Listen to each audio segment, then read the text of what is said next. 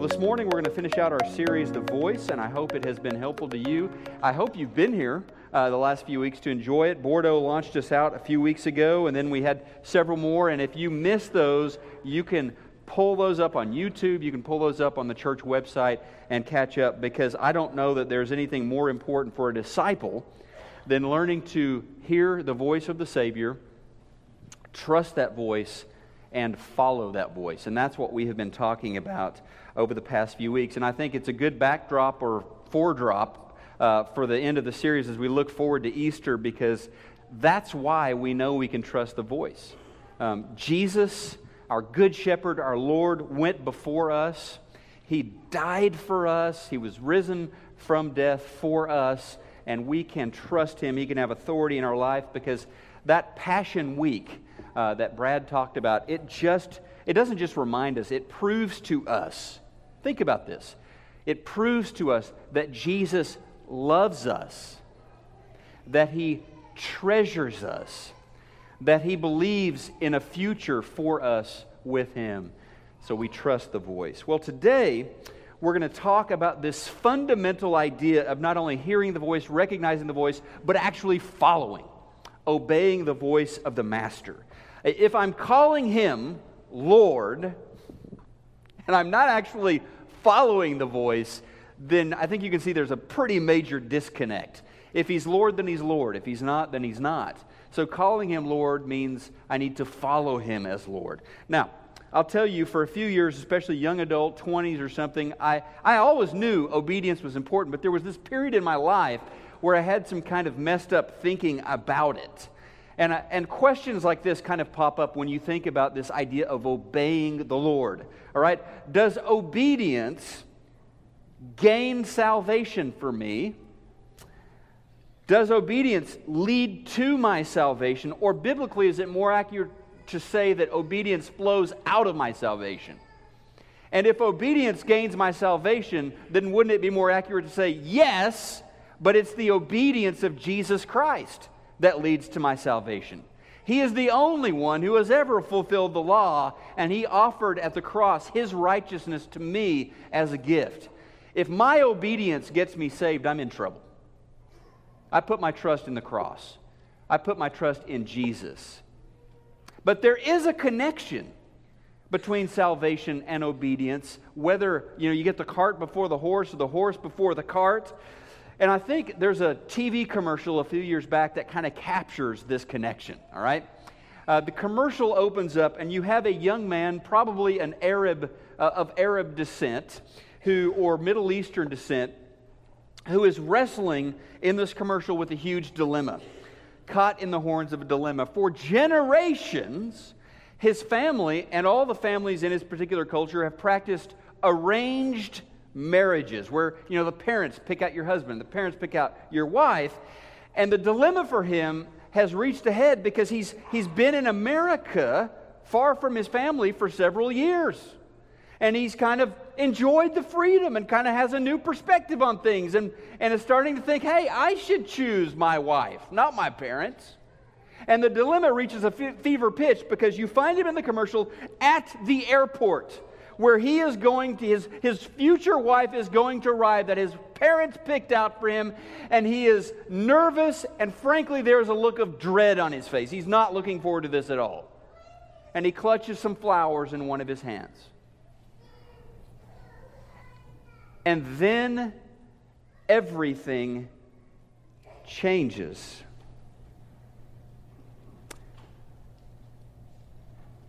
Her flight has arrived. And she walks into the terminal. And as she walks into view, she is a knockout. She is the prettiest girl he has ever seen. And in an instant, that gloomy, depressed expression transforms into pure delight.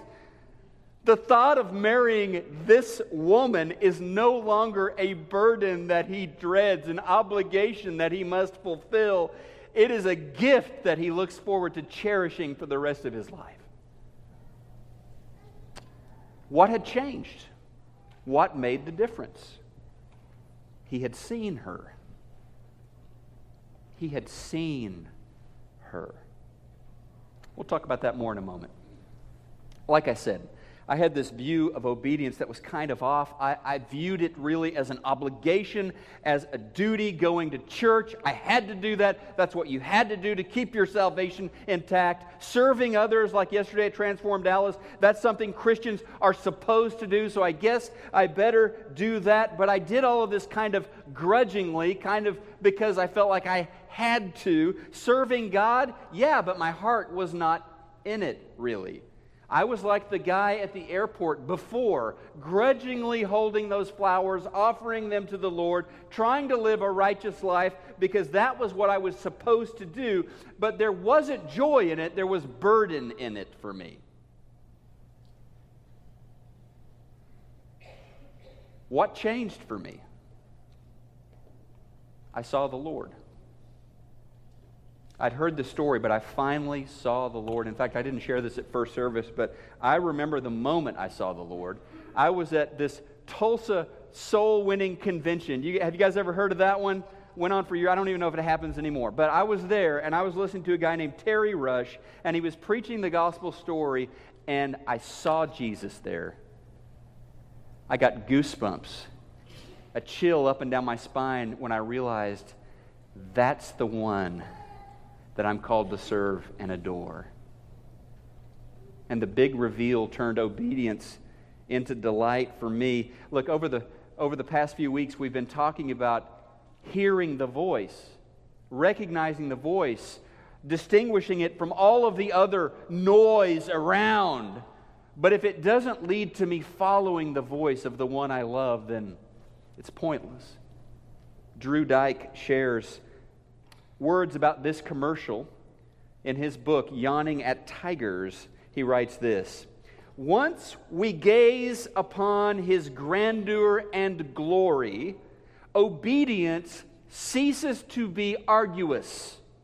Once we grasp His great love, serving is no longer a duty, it is a joy." And I think when we counter His beauty, His love, His goodness, His grace, the anxiety of obedience turns into pure delight. Now here's how we can sum it up. This is on your outline this morning. You can fill this out. It goes like this: when relationship replaces religion, then obedience becomes blessing, not burden. When relationship replaces religion, obedience becomes blessing, not burden. According to Jesus, obedience to Him fundamentally is an issue of love. Fundamentally an issue of love. He loves you, you love Him, you follow the voice of the Master. Motivation matters so much here. It makes all the difference. Love is what motivates us to follow the Lord, His love for us, our love for Him. Obedience comes out of that.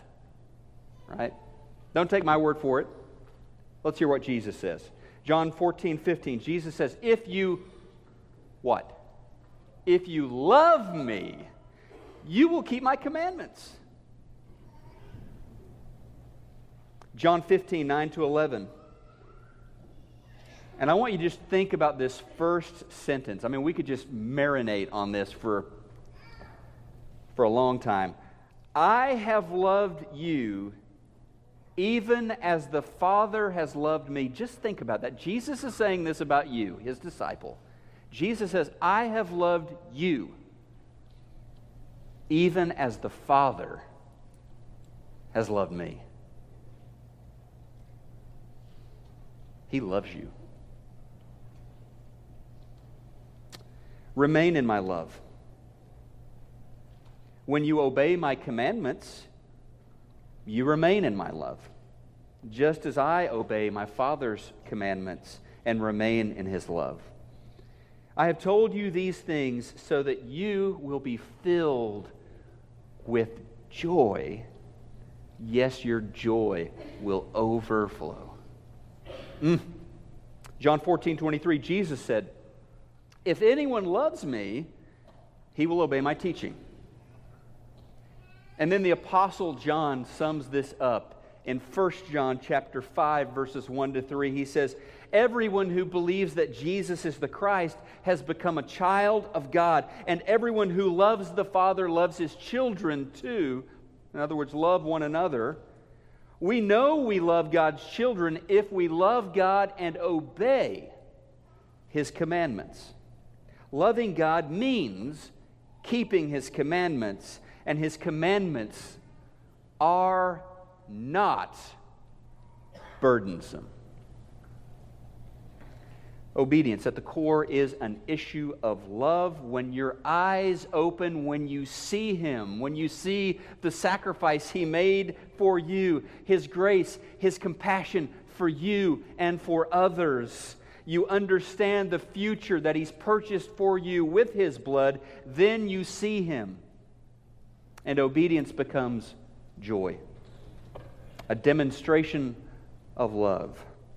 So yes, obviously, if you hear his voice, you need to follow his voice. Where he leads, you must follow. Now, this kind of footnote here, a problem with modern Christianity, or at least a very major strand of modern Christianity, is that we have replaced transformation with information. Religion does that, okay? Religion becomes about knowing stuff. And so religion replaces relationship. Like, do you believe in the correct doctrines? Do you have the basic Bible information and you accept it as truth? Congratulations, you're saved. Can you check the boxes, the right answers that agree with the textbook, the Bible? Congratulations, you're saved. Okay, that doesn't look like what I see in the New Testament at all. It's not about information. It's not about the right answers. That matters, but it's not fundamentally about that, is it? Making Christianity more about information than transformation, more about legalism than love, strips the power out of our faith, turns it into something different. And that's a problem. Know what else is a problem? It's a problem when obedience isn't moved by love. Because you know what happens when obedience isn't moved by love, when it's moved by fear or shame or guilt or something lesser? What happens is obedience then begins to look for the least it can do. Obedience not moved by love looks for minimums. And that is why I don't like questions like, is this essential for salvation? Is this necessary for salvation? Because those kinds of questions smack of the minimum. Do I really have to do this? Must I? Can I get away with not doing that? Do I really have to attend church every week? Is it an obligation to tithe? I'd rather not. Do I have to be baptized? I'd prefer not to do that. Obedience not moved by love begins to ask questions like that. Is this really necessary? Is this really essential? Love makes you want to do more, not less, right? Love makes you want to do more. I'm sure that young groom-to-be, when his bride stepped into the concourse and he saw her for the first time and she was a knockout, I am positive he wasn't thinking, wow, I should have spent less on these flowers. I really wish I wouldn't have shaved this morning, and I really wish I wouldn't have dressed up this nice this morning. He wasn't thinking that. Love does more, not less. It wants to do more. And so as Christ followers who know him, who hear his voice, who follow his voice, in loving God, in loving others, for us, obedience flows out of our love for him, his love for us, our gratitude for what he has done for us. And check this out. The Bible says that when God looks at you through the eyes of Christ, when Jesus looks at sinners like us who've been redeemed by his blood, we are the bride of Christ. When Jesus sees you, his face radiates with joy. He loves you so much. And your obedience flows from that.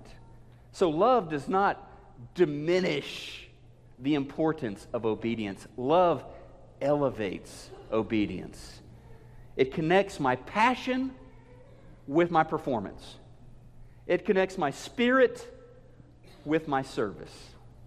Now let's wrap up our series by going to the Good Shepherd Jesus and listening to his words on this as he paints an image of a shepherd and his flock. John chapter 10. I tell you the truth, anyone who sneaks over the wall of a sheepfold rather than going through the gate must surely be a thief and a robber. But the one who enters through the gates is the shepherd of the sheep. The gatekeeper opens the gate for him, and the sheep recognize his voice, and they follow him. They come to him. He calls his own sheep by name, and he leads them out. After he has gathered his own flock, he walks ahead of them, and they follow him because they know his voice. They won't follow a stranger. They will run from him because they don't know his voice. And then I love the honesty in the Scriptures. Look, if you're making this up, if this is a religion that's made up, you don't add this part, right? This part is the real human reaction. Those people who heard it, John writes, those who heard Jesus use this illustration didn't understand what he meant. Right? You're making it up. Everybody understood. Jesus was a master teacher. Everybody got all of that.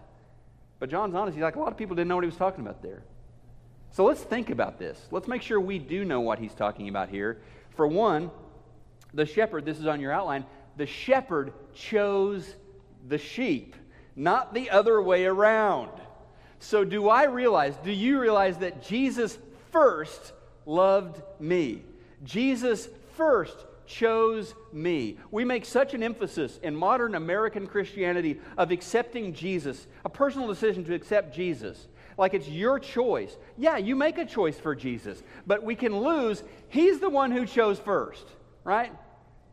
1 John 4:19 says, He loved us first, so we love Him. He loved you before you knew Him. He loved you before you got your act together. Maybe you still don't have your act together. He loved you before you chose to accept Him, to be baptized into Him. We love Him because He loved us first. Amen? The shepherd reminds us of that. Jesus reminds us, I called you. I gathered you. I saved you. Anything that we do from here on out is a response to that. He has initiated this whole thing, and we're just responding to His great love. And then there's something else the shepherd says that we don't want to miss, and it is this very personal nature of this relationship that is revealed in this illustration. It's intimate, it's personal. We know His voice, right? Now, I'm sure you've seen this. It happens almost every Sunday at Preston Crest. Service is over. If you're like me, if there's a little baby in the vicinity, I'm kind of drawn. I like to look at the babies. And then we're all competing, right, to see who can make the baby smile. Bonus points if you can make the baby giggle or laugh. And then I'm sure you've seen this. If this is a game that you play, I play this game often, want to make the baby smile, the baby just sits there, often, until mom or dad say something, and then that little face just brights up. It just unlocks the heart of that child. The sheep know the voice, don't they, of the shepherd? And just like that small child, the sheep understand this is the voice of one who loves. This is the voice of one who protects. This is the voice of one who sacrifices, provides for me. Oh, I love the sound of that voice. And then that part, right, in this intimate relationship, that part about the shepherd knows the name of the sheep. He knows your name, right? And there's something about somebody knowing your name. On Sunday mornings, I either drive through Starbucks or McDonald's every week. It's one of those two every week, with rare exception. I get the same thing. I get a large coffee of some sort and an oatmeal. The difference is Starbucks is 3 times as much. Okay, that's the difference. And it does taste a little bit better. I don't know if it tastes 3 times as much better. But last week, I'd been seeing the same Latina woman serving me at McDonald's every week as I go through the drive-thru. She's up very early, working the drive-thru on Sunday mornings. And I was like, I've got to know her name. So I introduced myself from the car. We shook hands across, she's there in the window. And she said, my name is Gisela. And so this morning, for the first time, I got to try that out. I made my order, I pulled up, and she opened the window, and I said, good morning, Gisela. And boy, this big smile came across her face. And she said, yeah, I remember you. There's a power in the name. Jesus knows your name. He knows all about you. And He calls you by name to follow Him. It's not a generic call. It's a very personal call.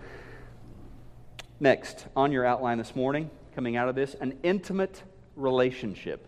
An intimate relationship exists between the shepherd and the sheep.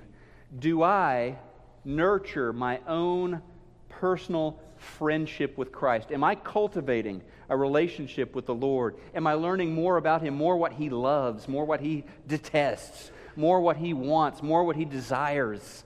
Am I learning more about my shepherd? Am I learning to love and grow in that with my shepherd? Spend time with my shepherd. The sheep, verse 3, recognize His voice. He calls His own sheep. They're His. He calls them by name.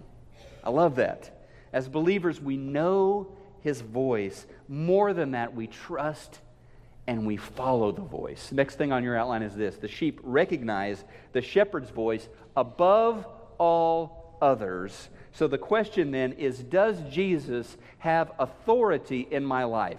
That's really what the word Lord means, kurios in the Greek. If I'm calling Him my Lord, that means He has authority. Does He have authority in my life? They follow Him, the word says in verse 4. They follow Him. They obey Him. They walk with Him because they know Him and they know His voice. And you see this throughout His ministry. Jesus was attracting all of these crowds. That's what happens when you can perform miracles, when you're healing the sick, when you're turning a few loaves of bread into a banquet for people. They want to follow you, or rather be fans of you, I think. And you see that in His ministry, right? That there are all of these fans. Jesus is not interested in the fans. He's interested in having followers. And so He's always calling that crowd into something more, to walk with Him, to let Him lead, to let Him serve. Everything that a disciple wants is on the other side of a decision. And the decision is, today, am I going to follow the shepherd? What I want is on the other side of that decision. Will I make that decision? Okay, I'm the one in my family, I'm the one who walks the dog. You've heard me talk about Jane before. Our dog, Jane, is a 105-pound German shepherd who has the strength of a John Deere tractor, okay?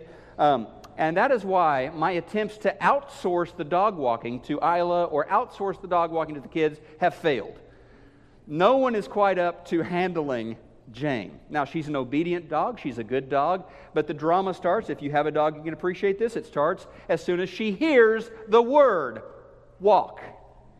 You must be very careful to avoid using that word in vain, because she will park herself expectantly at your feet or go to the leash and start rattling around with her leash. She knows where that is if you mention the word walk. Then when we go on a walk, what happens sometimes is, and you may have had this experience as well, I'm usually on the sidewalk and she's usually on the grass. And so we're walking along, and sometimes she will get on the wrong side of a stop sign or on the wrong side of a light pole, and that leash kind of gets tangled up there. You know what I'm talking about? And she's following her instincts. That's the way she wants to go. Something smells interesting over there or looks interesting over there. But she realizes, as I put a little resistance on that leash, that she is not moving. And she's a good dog. She's an obedient dog. And so she relents. She comes back around because she realizes, if I'm going to move forward, I need to get in line with my master. If I'm going to get where I need to go, I'm going to have to get in line with my master. And that's how discipleship works, really. You call Jesus Lord. To get to where you need to go, to get to the amazing destination Jesus has for you, you quit pulling back and you begin to follow in line with your master.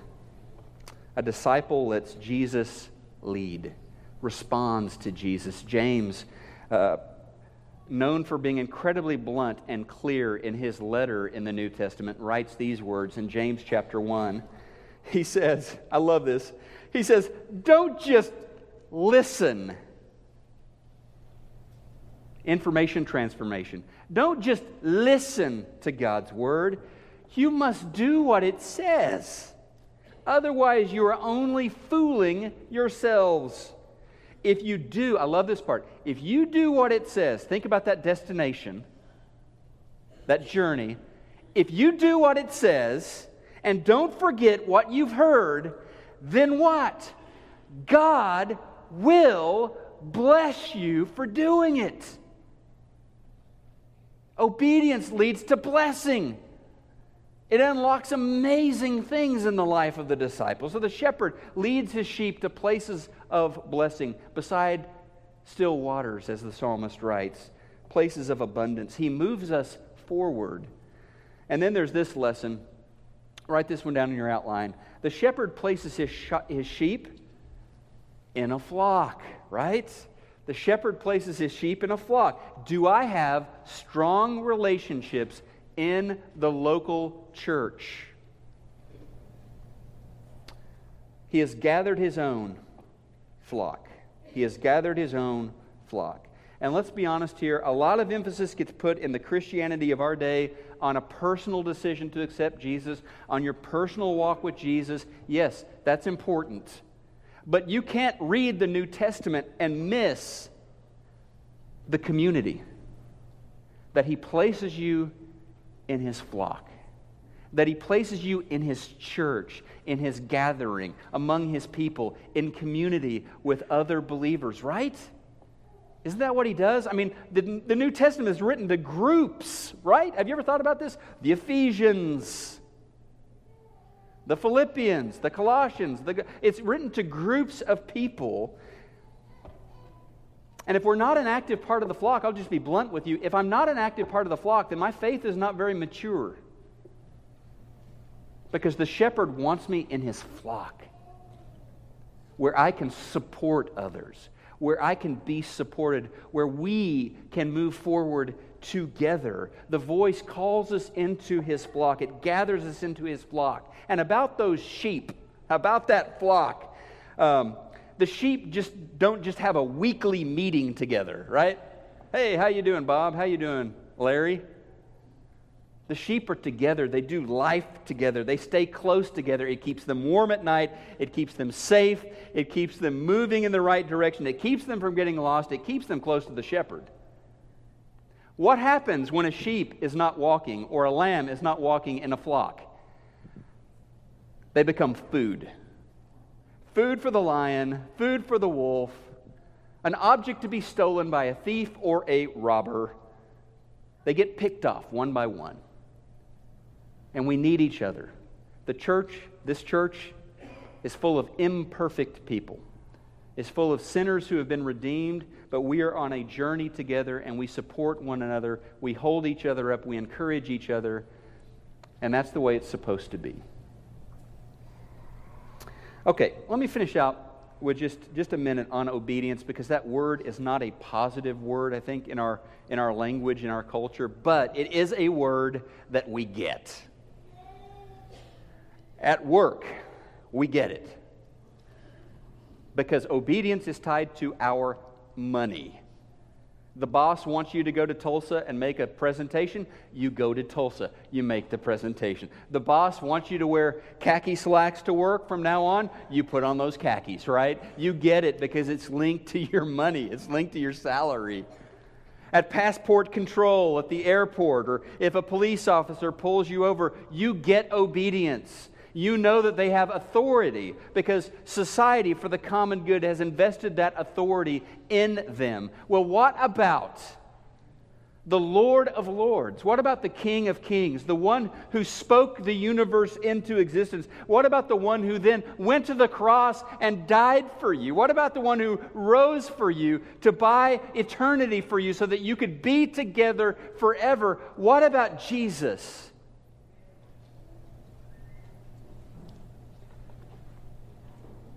Do you follow His voice?